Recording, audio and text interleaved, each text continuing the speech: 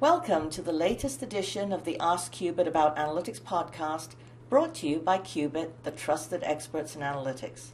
Our goal is to cut through the jargon and hype around analytics and data science and share practical advice to guide you on your analytics journey. You can find us at qubit.com, that's QUEBIT.com. Thank you for joining me today. I'm A.G. Tan.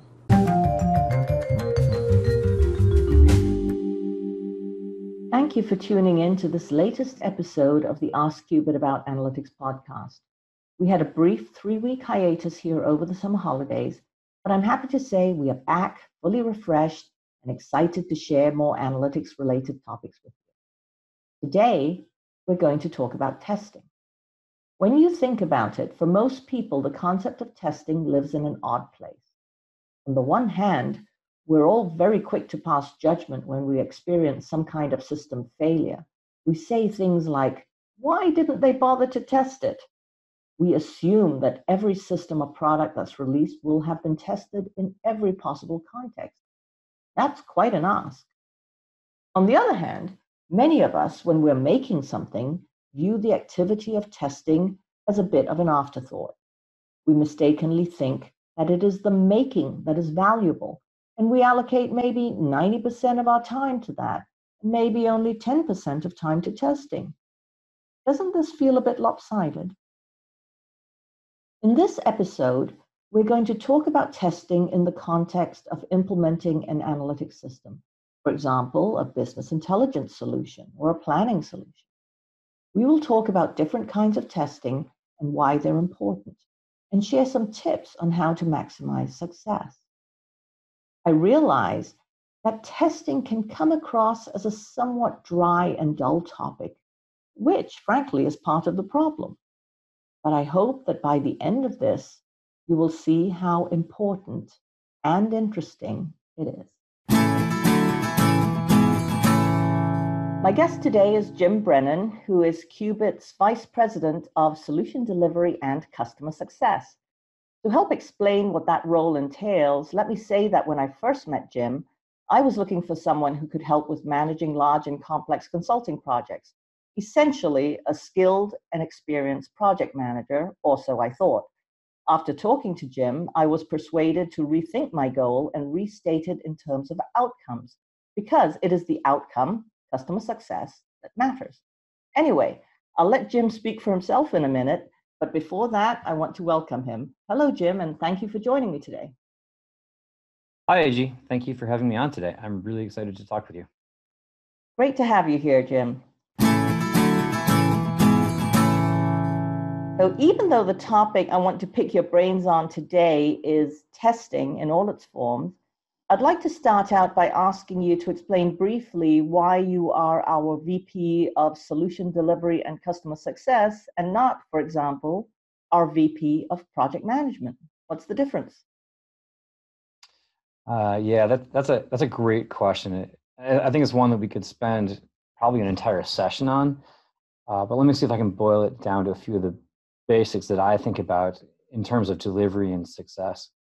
And first of all, I think it's worth mentioning that we probably all have some experiences or can point to the fact that project management, quote unquote, doesn't always have the most positive connotation. We probably have seen where we've worked with someone who was not what we hoped, or maybe was too focused on tasks and not on the goals or outcomes, as you note, or maybe too myopic in his or her focus and not really thinking or acting holistically for the good of the overall project and its overall objectives as defined by the customer, by our users, our end users.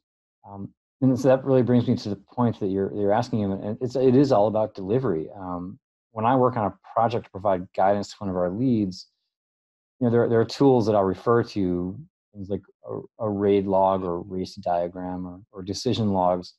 There are many, obviously, but I always point out that those are only tools, and it's how you use them and how you bring it all together to bear on the outcomes that the customer is working on with you that really determines success. And I think it's important to really understand and try to look for those things that a customer may not spot right away. The the intrinsic aspects of the project that are not always super tangible. So while I'm working on a project, I like to focus on, obviously there's the daily and weekly tasks type things that need to be taken care of, but really I try to focus on how they tie into the big picture. And I like to work with the clients to provide them guidance on things that sometimes tend to be a little esoteric to them, or that they may too easily push off under the thinking that it can be done later under the assumption that it'll fall into place. And things like test plans are in that category. And there are things that those of us that have been doing this for a while know it takes time to prepare and get it done correctly, and that they won't fall into place. And those are the things that I try to pick out and try to help both our delivery teams and our customers recognize, and to do it early and to have a plan for it, instead of being caught by surprise later on under the assumption that something will, like I said, fall into place or be easy. We all know there is no "it's easy" button other than in the commercials. So you mentioned testing as one of the components of a project, and I think everyone has a vague idea of what testing means, as making sure what you built meets the requirements. But it's more than that, isn't it? Maybe you can tell us, what are the main types of testing that one should plan to perform on a project, and when in the project do they happen? Yeah, sure. I'd love to. And it's something that I explain on every project. And honestly, I get questions every time, maybe not about every single element, but I almost always get a raised eyebrow or a question about one aspect or another. The main types of testing that I see that should be considered for every project, big or small, and determine whether they should be tackled or how they should be tackled, I guess is a better way to say it, are unit testing. And that would be done in line with the development process, followed by some type of quality assurance testing. And that would typically happen after development testing, but really that's sort of your gateway into the more advanced testing that a user might want to do. Another one that kind of in that same vein and timeline, that would be after development, or possibly concurrent with some of the development cycles, would be functional testing or data validation. The importance there is really to ensure alignment and accuracy is coming together as you would want. As you come out of some of your cyclical testing that's happening along the development path, would be integration testing or system integration testing. Sometimes folks just refer to it as SIT, making sure that data is flowing from the ultimate source to the ultimate target. There's obviously user acceptance testing, which comes towards the end of a project, and that really is the user's best opportunity to get a look at the system and make sure that it's doing what they want to do before someone says, okay, go. On Monday morning, the system is live. It's time for you to use it. And then finally, there's performance testing, which this is also towards the end, sometimes before user acceptance, sometimes after user acceptance, but it really is one of the final steps of the testing train line that really gives us quite a bit of important information about how the system is going to work. Right. Oh, absolutely. So maybe, so you've thrown out these terms, unit testing, system integration testing. Can you maybe give some quick examples of what these mean to people who maybe don't have a background in, system and software development? Yes, definitely. Unit testing is I guess I look at it as the term itself, unit testing. You think about a unit, I think about pieces of an ultimate whole. So unit testing is just that. The development team is typically doing unit testing while they're developing. So they write some code, or they use the pre-built aspects of a system to come up with a portion of the solution. When they get to a point where they feel that their job is done on that component or that portion of the system or that snippet of code, they're going to go ahead and have some mechanisms that they can use, or methods they can use, to test that what they just did behaves the way they thought it was going to behave. If they thought that it was going to add 1 + 2 to give a revenue number of 3, they'll put some data in and see that 1 + 2 gave an answer of 3, and it gave it in the right portion of the solution, and that it worked correctly the way they expected it to work. Right. So it's the most basic thing, the thing that we all imagine and expect is happening. But sometimes, of course, when calculations are a little bit more complicated than 1 + 2 = 3, it can be surprisingly intricate, right? Absolutely. And that's a great sort of dovetail into that next aspect of, so quality assurance testing is that next level of rigor. And my strong recommendation on quality assurance testing is always that this is done by someone who was not the primary developer. So development teams can do cross testing where another member of the team comes in and tests my work, for instance, and they do a quality assurance test to make sure that everything that I said works actually works when someone else tests it. Beyond the quality assurance testing, I would say the next level of testing, we talked about functional or data validation testing.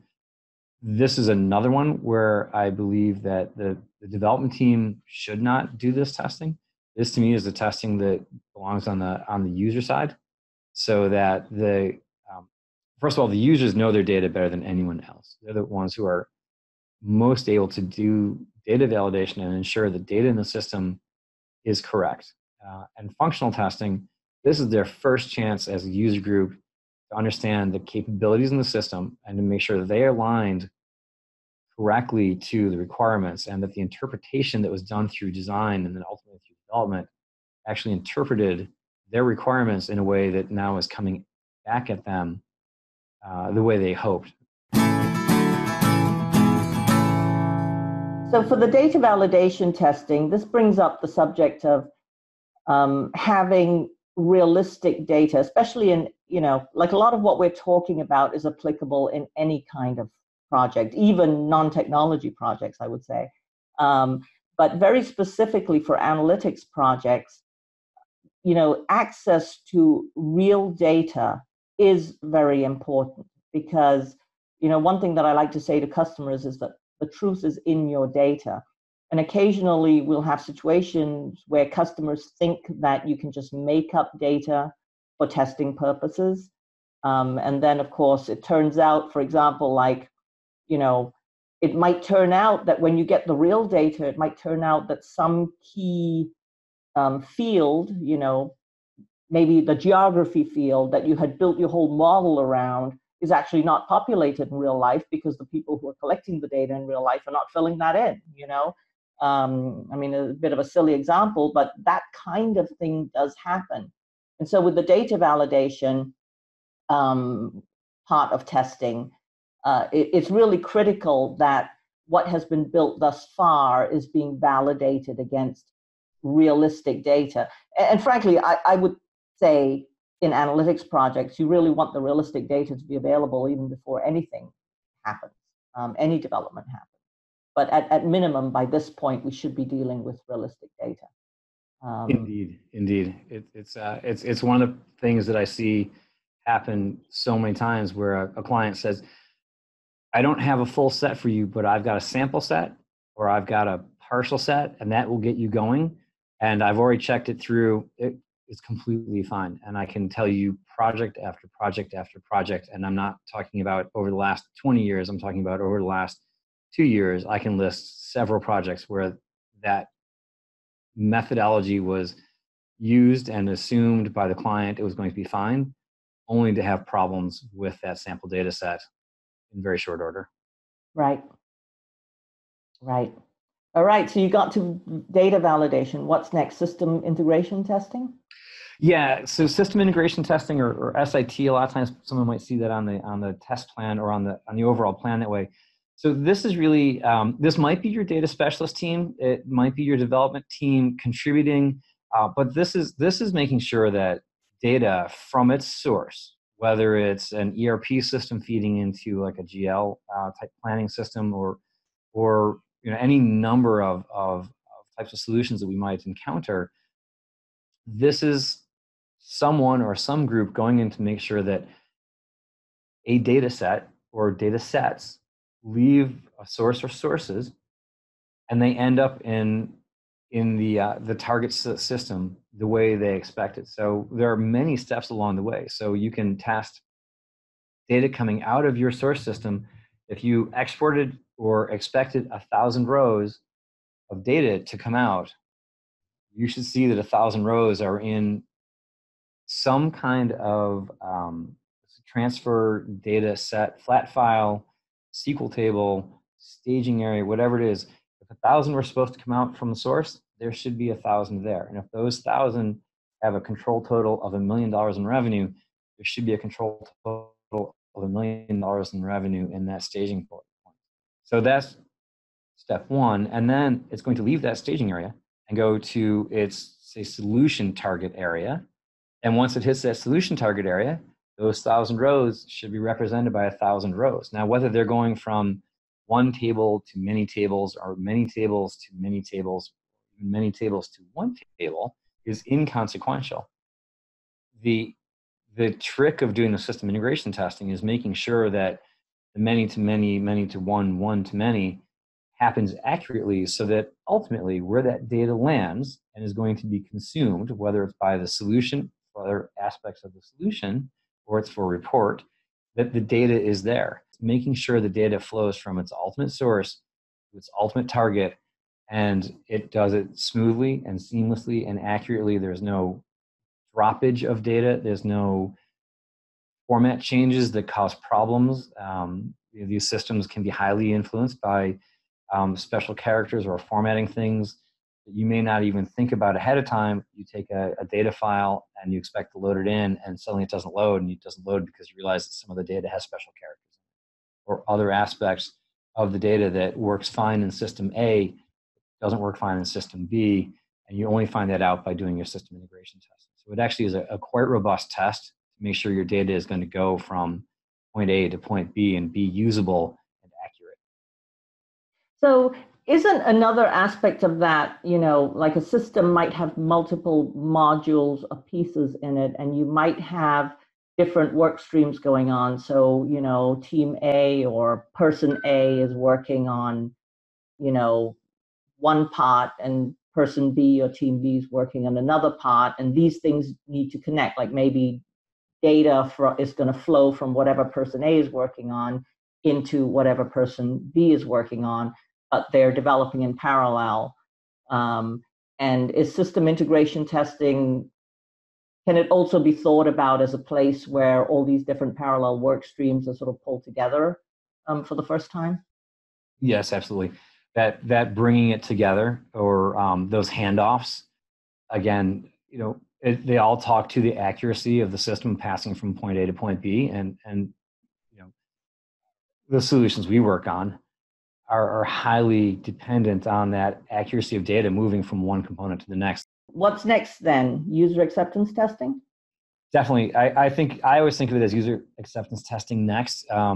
And this is really the big sort of the big debutante ball for the solution. This is where certainly not your entire user group in most cases, but a representative team of your users is going to get in, and they're really probably seeing the system for the first time.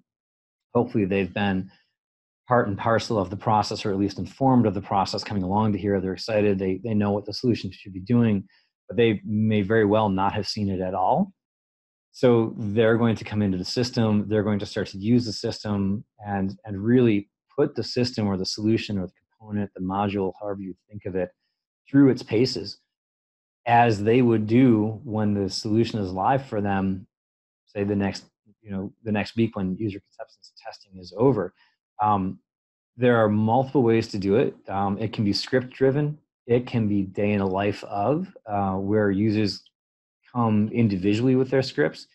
It can be component by component. It can be focused first on, say, clickability or user experience, and then focused secondly on accuracy of the system flow, and thirdly on fit and finish and format.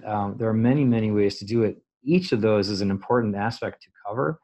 And I always highly encourage the customers, as they're thinking about UAT, to not simply think of this as, Well, the users should know what they do on a day-to-day basis. They should simply be able to get into the system and do what they do on a Monday and then what they do on a Tuesday, et cetera, and they'll find everything, because that won't be robust or thorough enough. I always encourage folks that your user acceptance testing, or UAT, should be planned really, really well, and should have scripts. And even if that script is a day in the life of type script, thinking that goes into that is critical to help find the challenges with the system. Because really, this is when you want the problems to come out. You don't want them to come out day 2 of your go live, when someone says, "Oh, well, I just assumed ...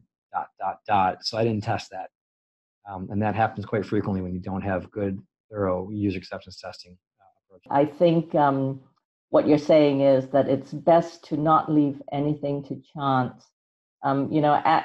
As a consultant, sometimes we see so many of these systems and we develop so many of these systems, we forget that for the customer that we're delivering this to, this is the first time they're seeing it.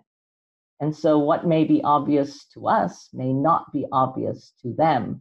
And we sort of ignore that at our peril, don't we?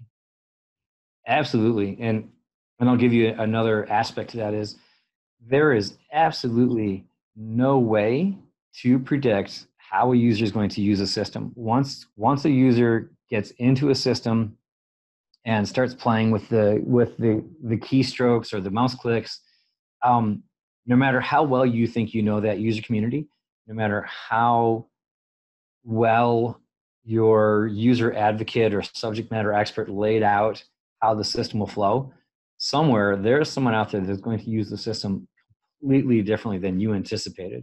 Yeah, no, totally. And, I think this is out of scope for today's discussion. And as you said at the beginning, we could go on and on and on. There's so many interesting subtopics here. But it really does speak to the benefits of having some representative users, as you mentioned earlier, be part of the project early on and right from the very beginning, so that they're providing input into that user experience as you're developing it, and they're being kept up to date into what you're doing and being shown things that they can then critique along the way, so that we don't get all the way to user acceptance testing and there are no champions, right? So if you have 1 or 2 people who have been part of the process, have contributed to the design, when you get to that last step and you've got a broader range of users, if one of their number is championing it and basically helping advocate for it, that's going to make the acceptance process much easier. Yes, definitely. And it's part of that whole outcomes thing. We talked early on about it. We've hit it a couple times throughout the discussion. The outcomes are predicated on user impression and user adoptability. It's not based on ticking the box of having completed development. And it really is not predicated on one person's view. It's the people that you have picked as a client to represent your user group, whether it's a small team and one person, or it's a large global team and it's a representative from each, say, functional unit. You need those various opinions to be part and parcel with the process. So when time and money are tight, project managers are always under pressure to find ways to keep costs down and speed things up. And sometimes this means that they'll cut testing from the consulting budget and try to do it in-house instead. Now, in principle, I personally think this is a great idea because it can lead to better customer engagement and adoption. But there is a danger, right, is that if this is a brand new system, then by definition, as I kind of said earlier, the customer has no experience with how best to test it. So do you have any advice on that front? Like, what's the optimal division of labor between customers and consultants for testing? And I think you've already said that it's very, very important to have good test plans, right? Yes, definitely. And your scenario is very real. I mean, it's not a theoretical discussion topic. It's a discussion that I have all the time on projects, that desire to save cost and to hopefully sometimes parallel work streams is very real. It comes up all the time. And I have this discussion very frequently. Ultimately, and we've mentioned it a couple times already, there are definitely testing scenarios that I think should be in the hands of the customer. Data validation is a classic one. They know their data, so I can't test their data as well as they can test it. Functional testing, you can have it be by the customer, or you can have it be by a customer representative, or potentially a consultant that helped develop the requirements. But it should be outside the hands of development. And obviously, user acceptance testing should be by the user. And I guess the other one that I think of in terms of that are quality assurance testing that we talked about earlier.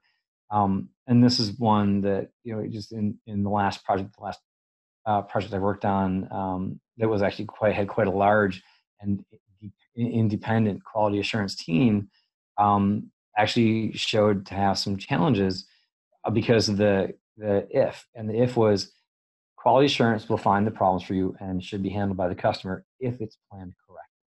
And the if there was, they assumed their quality assurance team, because they were a dedicated professional quality assurance team with typical QA tools, would be able to do testing of this type of solution that they had never tested before, because they're testing professionals.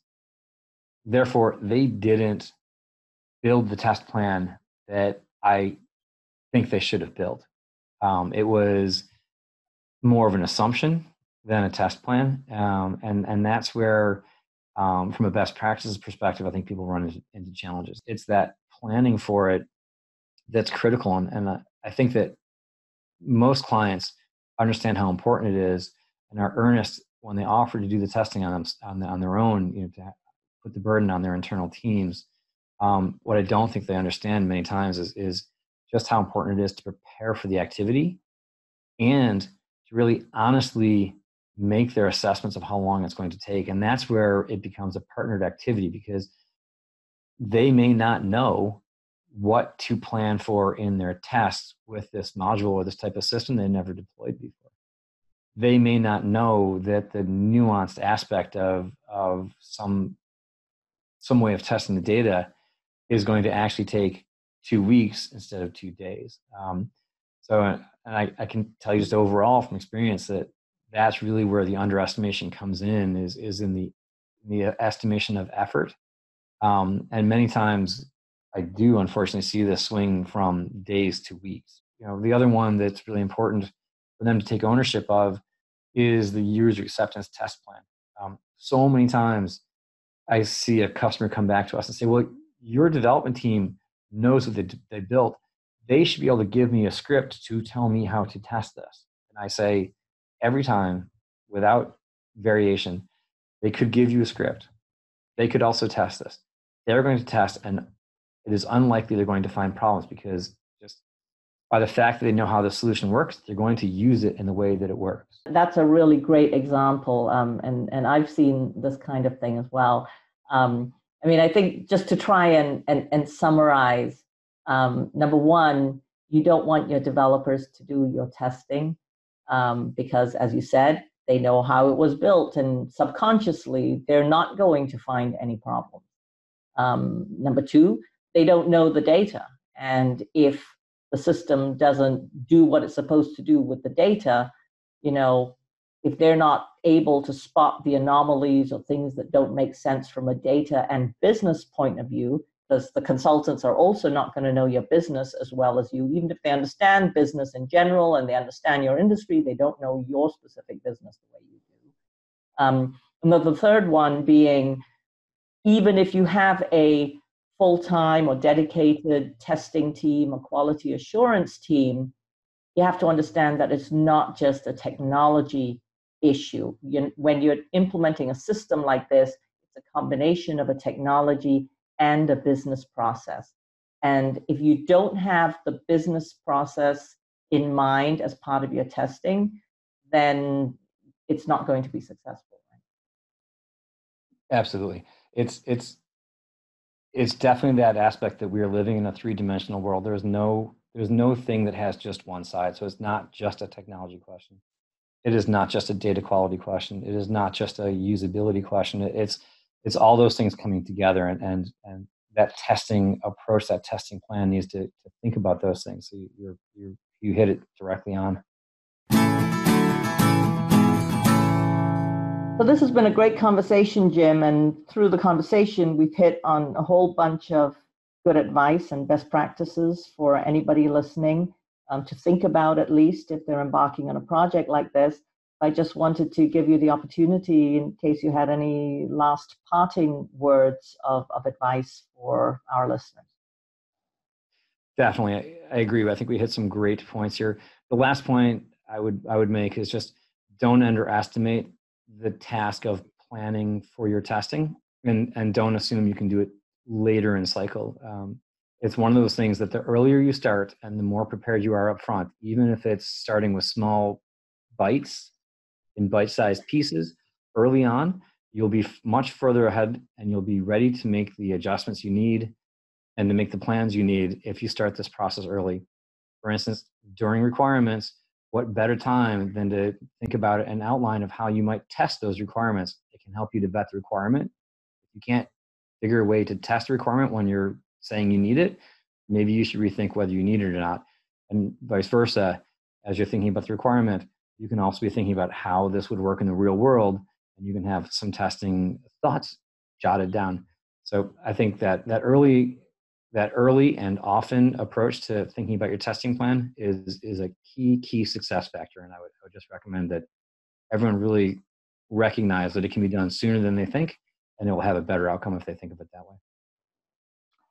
I really like that. I couldn't agree more. And as you were talking, about early and often and planning your testing right from the beginning at the overall project macro level, I was just tapping into my distant past as a software developer. And, even in software development or even in system development, I think the same advice applies. And I think it's what we call, test-driven development, right? So before you start developing any component of your system, you should have a plan for how you're going to test it. And it's really the same kind of thing, but maybe at a different level of granularity. Indeed. There are just correlations in so many things we do that, in real world, not necessarily solution development or system development or development of any kind. There are so many things we do that it's just the natural flow. You don't even realize that you're, I think, doing that ahead of time. It happens in sports. It happens in recreational activities. It happens playing cards. I think back to when I took my scuba diving certification, and when you learn to, go below 10 feet, the first thing that you get taught is how to equalize your ears, and the saying was equalize early, equalize often, because no one wants to blow out. And it's one of those things you don't necessarily think of, but people do it in so many different ways. So if we just force ourselves to think of it a little bit in these more structured approaches to solutions or projects, it'll have great benefit. No, absolutely. Thank you, Jim. Thank you. Well, that's it for today. Thank you for listening. We would love to hear from you. Do you have anything you would like to ask Qubit about analytics? You can tweet us at AskQubit or email us at info@qubit.com. That's info@QUEBIT.com. Until next time.